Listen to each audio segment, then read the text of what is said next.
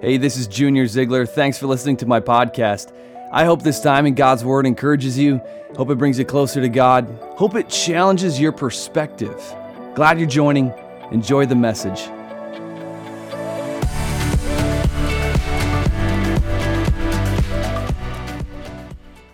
Here we are in the very place that we've been talking about the last 6 or 7 weeks, and that is the Sea of Galilee.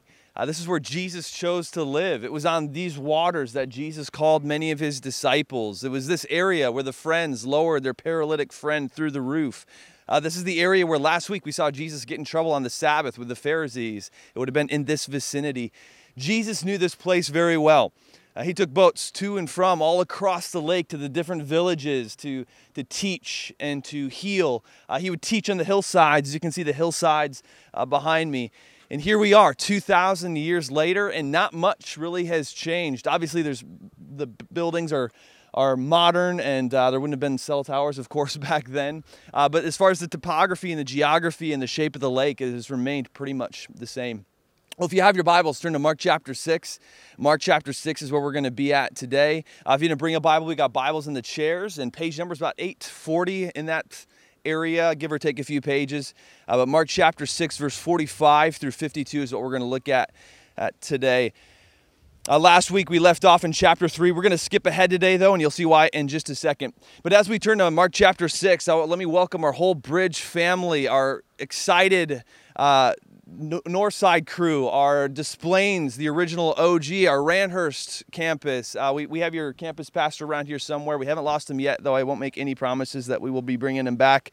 But also our Spanish campus. Hola to those of you who are with us there. Miss you. Wish you were here, but we're glad that you can join us for this right here. Isn't this cool, though?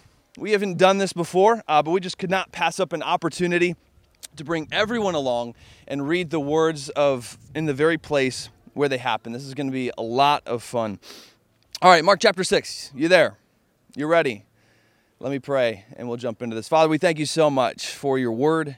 We ask, God, that you speak to us today through your word. This is your word, and we believe it is true, and we receive what it says. And in the name of Jesus, we ask that you open our hearts and engage our minds. Please speak to us, for we are listening. We pray this in Jesus' name. Amen.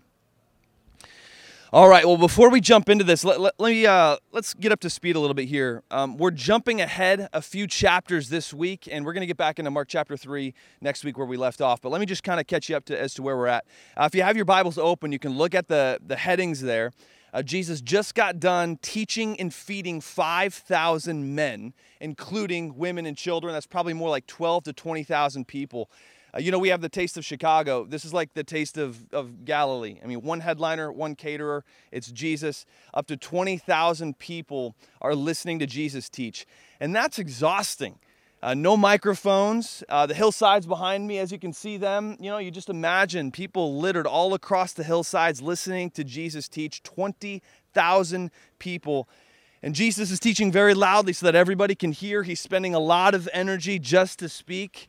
And then miraculously, he feeds everybody, 20,000 people, with a Jewish Lunchable. It's been a day.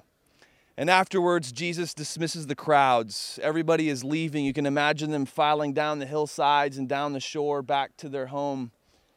But Jesus stays. He's bushed. He's tired. And we pick it up in verse 45 of Mark chapter 6. Mark writes this. He writes, "Immediately he made his disciples get into the boat and go before him to the other side, to Bethsaida, while he dismissed the crowd." Now you see that word Bethsaida right there in verse 45, toward the end.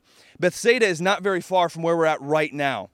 And Jesus tells his disciples to get into the boat and go to the other side of the lake toward this area right here, which means that Jesus is somewhere on the hillsides behind us, on the other side of the lake. He's likely on one of those hillsides in the distance.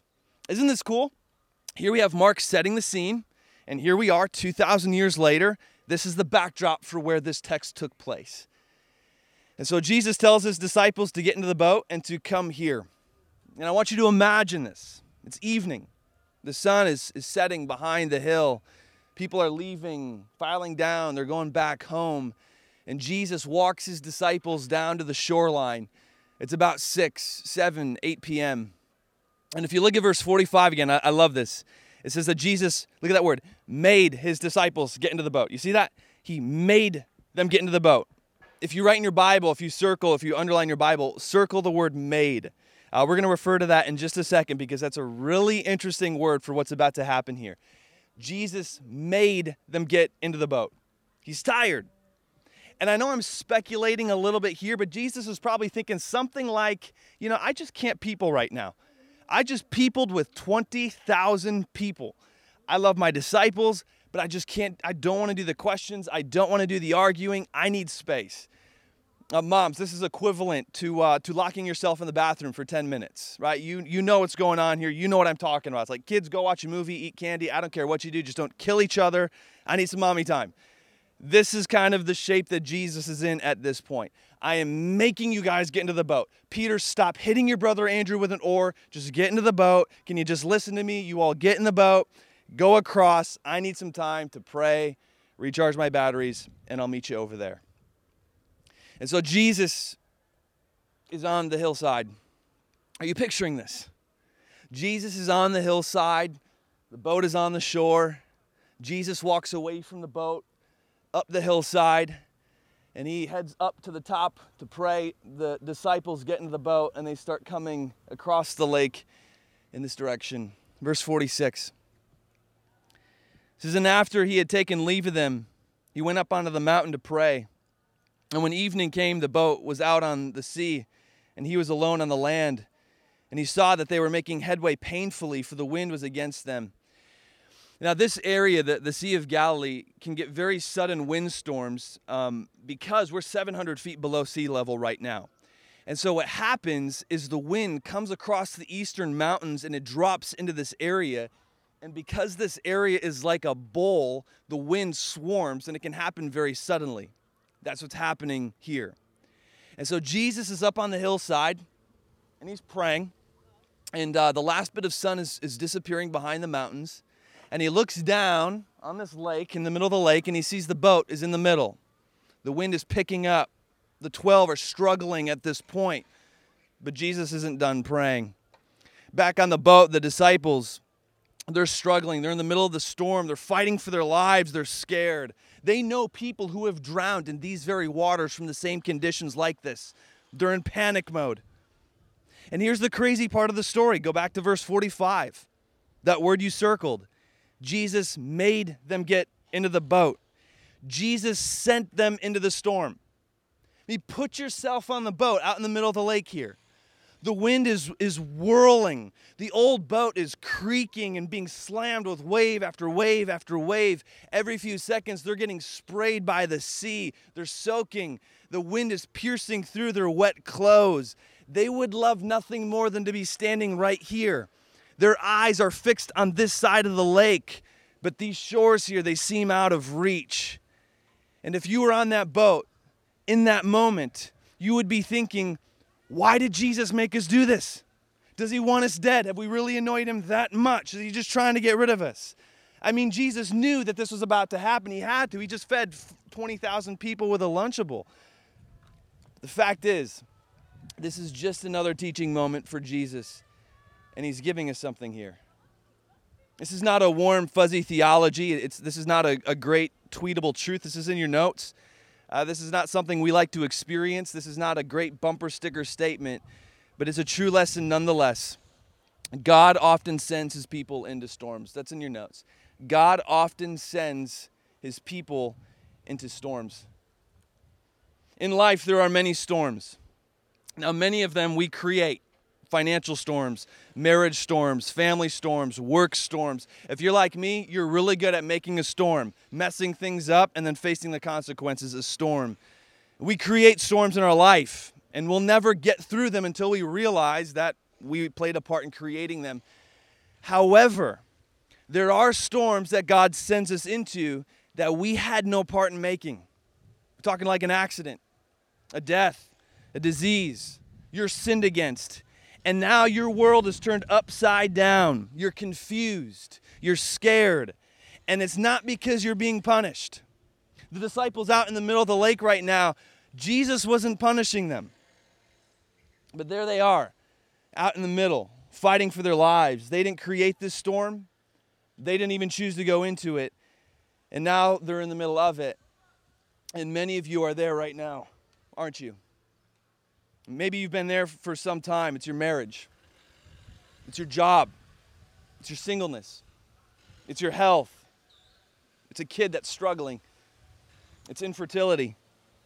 And you thought by now the wind would have stopped and the storm would die down.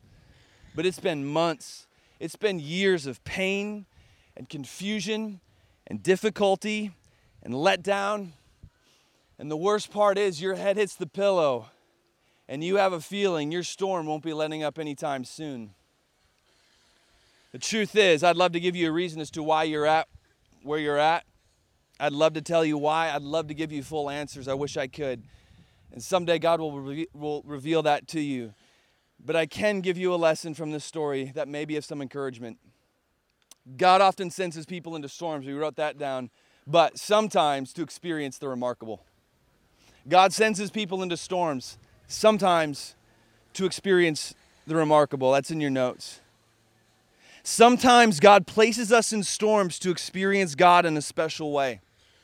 And storms, as painful as they may be, as exhausting as they may be, as much as we may crave blue skies, storms can be the front row seat to seeing God do amazing things, the things that only God can do. And I bet that many of us can attest to that. Those disciples out there certainly can. They're going to see something remarkable, but they're going to have to wait just a little bit. Middle of verse 48. Middle of verse 48. Mark records, and about the fourth watch of night. And so this is between 3 a.m. and 6 a.m. is the fourth watch of night. They're still out there. 3 a.m. and 6 a.m., they're still out there. It's dark. There's no lighthouses here. There's no street lights to light up the shoreline. They're getting tossed and turned around. They can't see the shore anymore. They don't know where they're at. And it's been 8 or 9 hours of fighting for their lives. This is grueling. Yet there sits Jesus up at the top of the hill, while the disciples are struggling for hours. What's he doing? He calmed these conditions on this sea before. It would be nothing for him to pause his prayer and say, "Peace, be still," from where he's at. But he's not doing that. He's just up there, observing. Come on, that's frustrating. And I bet you know the feeling. Because there are times, come on, let's be honest, there are times that we feel like God is just watching us struggle. Like, God, you told me to live out my faith at work, and now I'm dealing with this. God, you told me to do this in my marriage. I'm leading, and now I'm dealing with this. Now I got this storm. God, you know I hate singleness. You know it's wearing on me. God, you know I want a baby.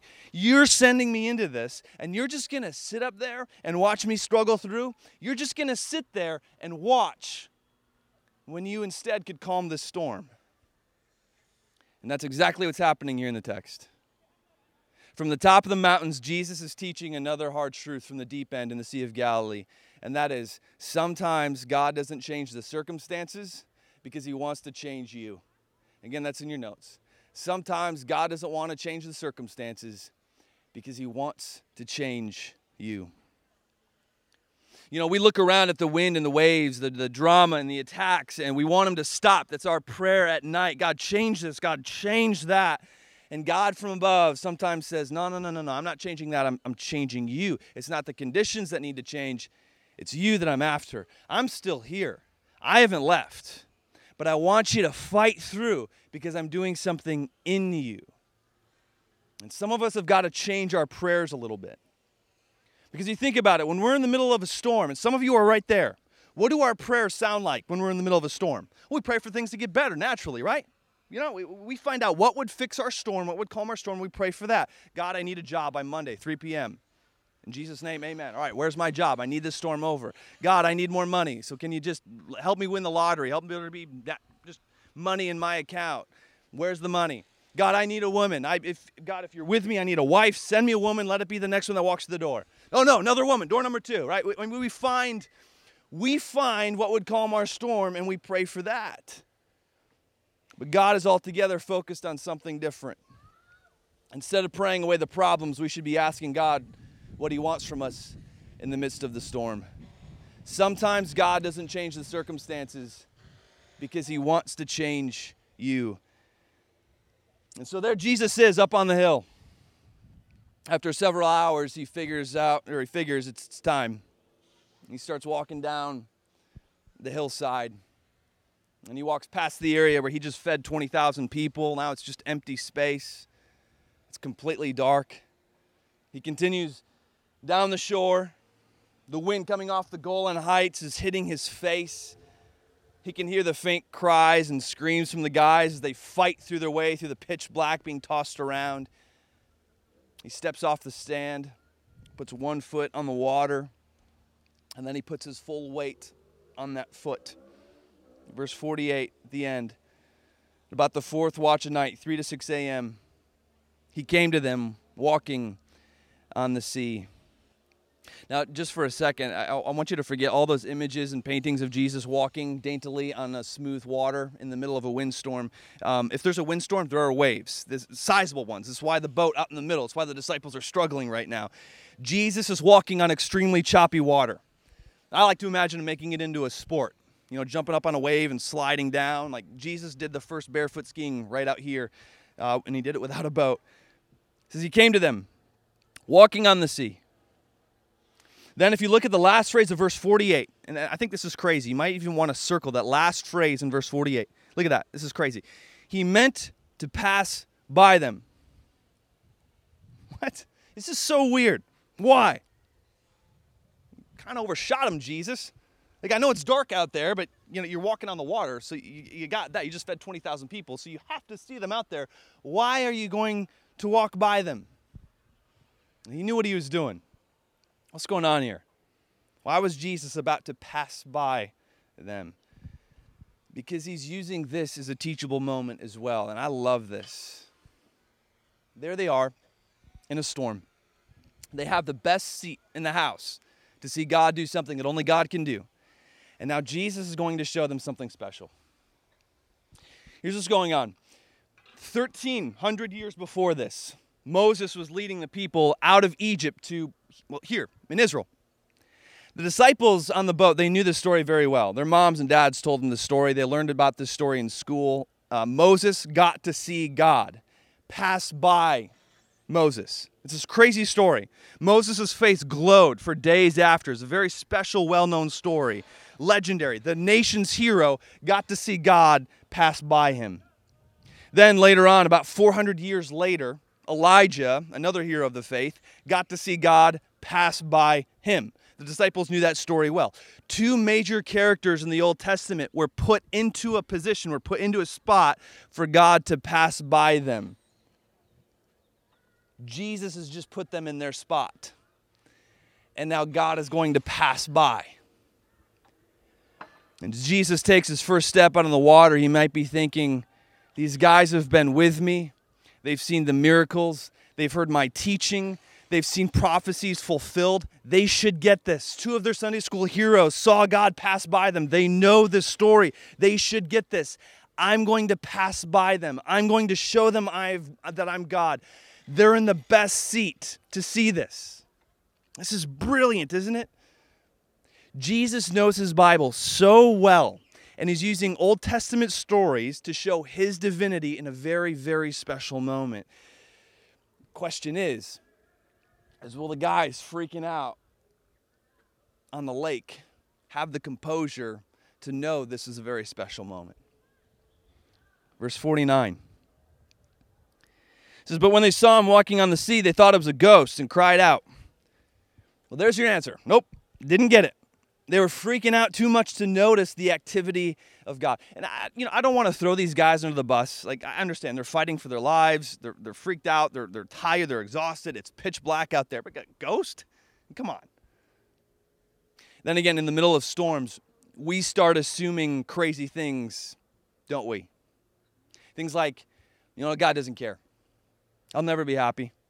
This will never work out for anything good. The only way to survive, the only way to get through this storm is to cheat. God doesn't know what he's doing. I should just give up. I should just jump out. In the middle of storms, you and I, come on, we easily convince ourselves of crazy things. It's a ghost. They're freaking out. They're running into each other. They're arming themselves with paddles. They missed an awesome message. They missed a special moment because they're in freak out mode. And while I don't necessarily blame them, it does give us a warning, and this is in your notes. Panic will blind you. Warning, panic will blind you. Panic will blind you. You ever been there? Panicked? Are you there right now? Maybe you walked into church this morning that way. Panicked because of what's going on in your life. A lot of people, and if we were honest with ourselves, it's been us, or it is us. We get into a difficult situation, a situation that we didn't cause, that now we have to deal with. And part of us believes God is up to something, but instead of looking for God in the midst of the situation, we're blinded by our own panic. That's what's happening here in verse 49. Jesus just put them in a front row seat in order to join the legends of faith. Like they too, like Moses, like Elijah, can say, we saw God pass by us. But their panic made them completely miss out. I think of it like my oldest daughter, when she was 3, she asked to be in dance. And so Nicole and I, we enrolled her in an 8-week dance class, where at the end of the 8 weeks, there was like this big performance in front of all the families. And one of the parents got to be in this performance with their kid. And I wanted to be I wanted to be her first dance partner. So for 8 weeks, my daughter and I went to dance class to get ready for this big performance. And every Saturday morning, we went to class. We did the ballet stretches and the twirls. And the song we danced to is How Sweet It Is to Be Loved by You. We listened to that like 500 times. And a couple of weeks before the big day, we got her costume, and she was all excited. She was the cupcake, so she had a cupcake dress, and I was the baker. And finally, the day arrived. My in-laws from Wisconsin, they drove down to Chicago to see their performance. My family was all there. It was this packed high school auditorium. And I had been working with my daughter on all the moves, listening to that song over and over and over and over. And she was so excited for this big day. We walked out on the stage, and I was set, she was set. And as the curtains opened up, she looked at the hundreds of faces staring at her. The song started, How Sweet It Is to Be Loved by You. She panicked. She crawled up my leg and buried her face in my neck. I couldn't peel her off of me. I didn't know what to do. So like an idiot, I just kept dancing with her on me, doing all the moves. And I kept on saying to her, honey, why don't you get down? We've been working on this. You can do this. You can do this. Like 8 weeks of practicing for this dance over and over and over. We were ready. It was our first dance, special day. But she completely missed it because she was panicked. In the same way, our Father in heaven prepares us for moments like this. The prep work can be grueling, lonely, difficult, painful. And I wonder how often God looks at us and says, I've been bringing you to this moment. I've been working on you for this right here. I know it's scary. I know it's out of your comfort zone. I know you don't want to be here, but I've brought you here for a specific reason. Please don't panic and miss this. See, nobody knows this better than the disciples out in the middle of the lake, armed with paddles in the middle of the storm. Verse 50. For they all saw him and were terrified. But immediately he spoke to them and said, Take heart, it is I, do not be afraid. And he got into the boat with them, and the wind ceased. And they were utterly astounded, for they did not understand about the loaves, for their hearts were hardened. So the loaves in verse 52 there, they refer to Jesus feeding, the thousands of people on the hillside with 5 loaves. What Mark is getting at is the disciples haven't yet connected that Jesus' miracles to his identity. They haven't made that connection yet. They don't necessarily see Jesus as God. And then verse 53, we'll hit another time, but it says they crossed over. They got to shore. And I imagine Jesus hopping into the boat from the lake, from the middle of the lake, hops into the boat. And the sun is now rising. It's morning time, new day. The wind is still. The waves are like this, calm. And the disciples all collapse along the boat sides. They're catching their breath. 9 hours of fighting for their life, ending with a haunted lake scene. And they're catching their breath. They're trying to get up to speed as to what just happened. Meanwhile, there stands Jesus in the middle of the boat, in the middle of the lake, frustrated that they missed this special moment. But he graciously looks at them and smiles. Let's go to shore. And that gives us point number 3. I can't think of a better way to wrap this up. This might be exactly what you need to hear today. This might be exactly why you came into church today. Point number 3, here it is. You will get to shore. You will get to shore. What you're in isn't forever. What you're in, though it seems like the biggest life-dominating storm, in the grand scheme of it all, it is just a sliver of your existence. What you're in does not define you. This too shall pass. You will get to shore. Maybe not the shore you had in mind. Maybe not in the timing that you wanted. But you will get there. And maybe that's hard for you to believe. I don't know where you're at, but I bet you got a storm. I bet you got that one situation. And you've been paddling your heart out. You've been fighting the wind. You've been making no headway in your marriage. You've been in the same spot in your career. You're still single, and you're watching everybody else get married. You're still childless, and you're watching everybody else get pregnant. That health issue you got just isn't getting any better. You're in the same place, and it's exhausting, and you're losing your bearings, and you're starting to believe crazy stuff. And it hasn't been 9 hours. It's been weeks. It's been months. It's been years. Maybe it's even been decades. And there's that small part of you that is tempted to be frustrated with God because he's up on that hill and he's just watching you fight with all you got. And it makes no sense. But it could be that you are in the front row seat to watch God do what only God can do. And he may not be changing the circumstances because he wants to change you. But be careful. Panic can ruin it. Just keep paddling. Keep your eyes open for the activity of God. Be looking for God.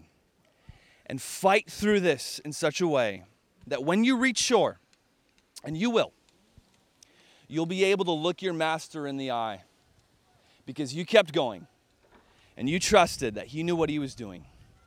And you were ready to encounter him in the midst of it all. So the question becomes, so what? So what? What about you? Each weekend we always take some time at the end of the sermon to just talk through what does this mean for you. God has spoken in his text. The question is, were we listening? How does this text change you? You'll see some space at the bottom of your notes, and I really encourage you more than any other week. I encourage you to write down today, even if it's just one word. I have one question for you to consider, and I want you to write down the answer to this question. You know the storm. You know your storm well. You know that tough, difficult situation that you got. Here's the question.